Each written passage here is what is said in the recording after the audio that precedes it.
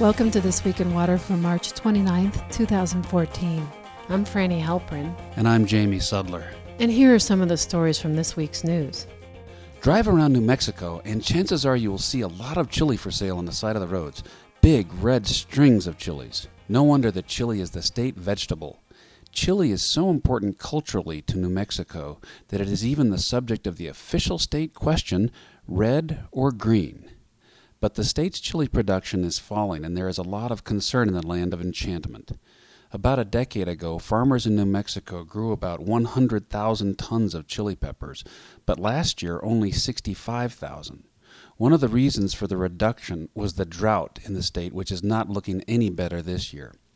Farmers are now using much more groundwater, which contains more salinity.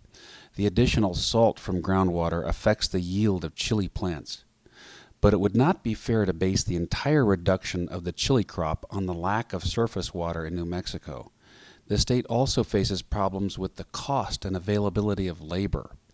Texas and Mexico are competing for workers who would be picking chilies in New Mexico, and the shortage is causing agricultural experts to develop machines that can pick the peppers. But even if mechanized pepper pickers are deployed, there will still be the problem of how to grow the chilies with less water this year.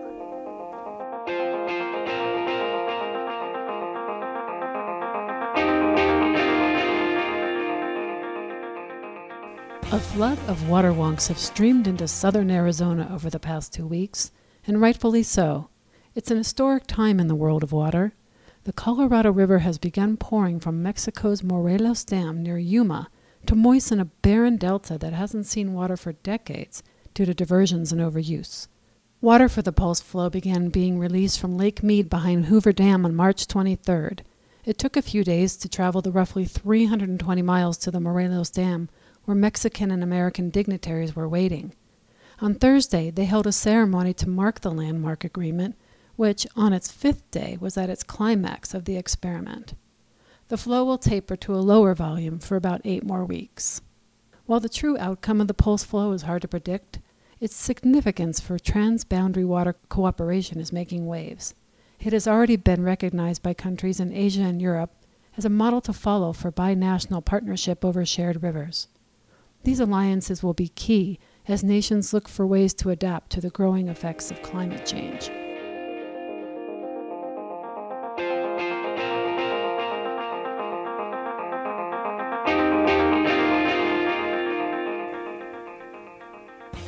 The Salt Lake Tribune reported last week that hikers discovered an oil spill that has contaminated a wash flowing into the Grand Staircase Escalante National Monument.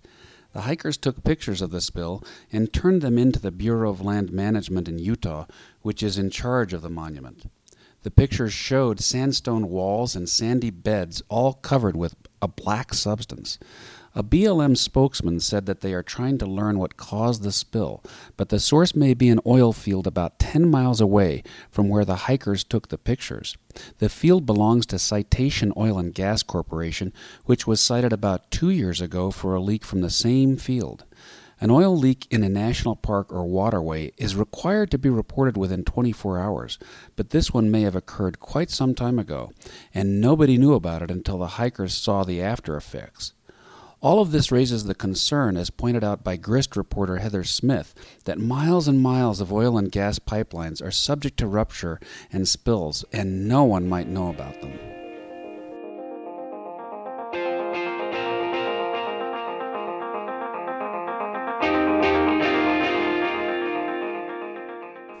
Are you frustrated about the news of NSA spying? One way to curb their activities might be to cut off their water, especially if you're in drought-stricken Utah, the second driest state in the nation. Utah is facing one of the worst droughts in recent history. Water levels have been below normal for 3 years in a row, and homeowners and businesses are facing stiff fines for watering lawns.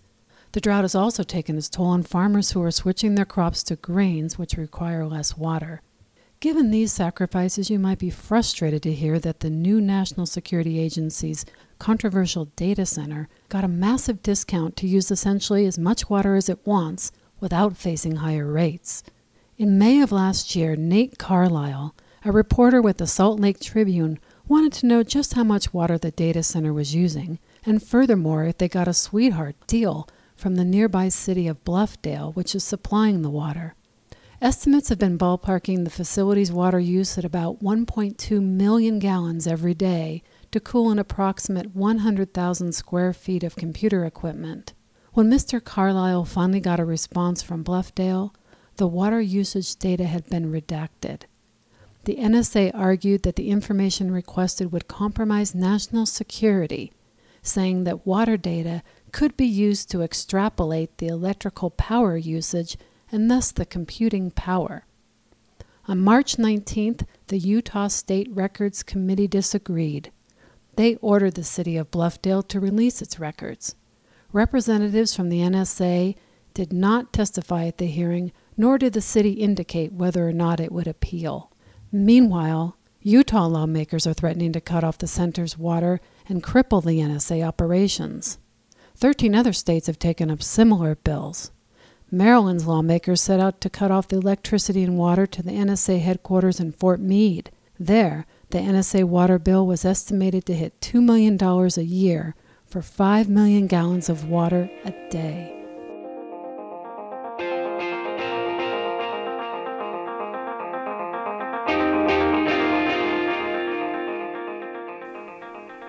And finally, if you think tumbleweeds only existed in the ghost towns of B-rate westerns, we've got news for you. Tumbleweeds are invading American cities. For the past 2 weeks, suburbs in Colorado Springs have been besieged by the iconic rolling shrubs. Homeowners have made 911 calls after tumbleweeds piled up on driveways and patios, trapping them in their homes. Others struggled to even find their houses, which were hidden behind thousands of tumbleweeds that had blown in from nearby fields.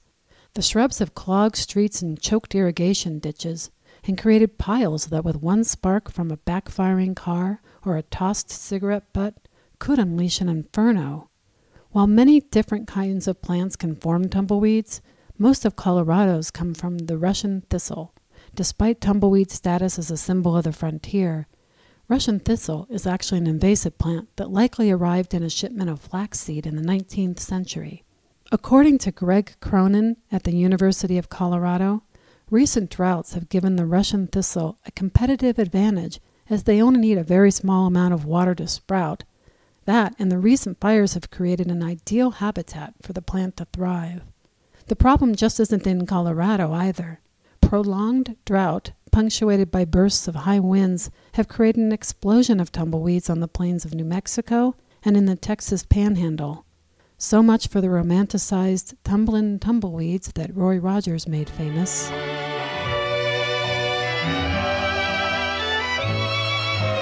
See them tumbling down, pledging their love to the ground. Lonely but free I'll be found, drifting along with the tumbling tumbleweeds. Cares of the past are behind. This Week in Water is sponsored by Colorado Waterwise, whose mission is to promote the efficient use of Colorado's water. Learn more at coloradowaterwise.org. Along with the tumbling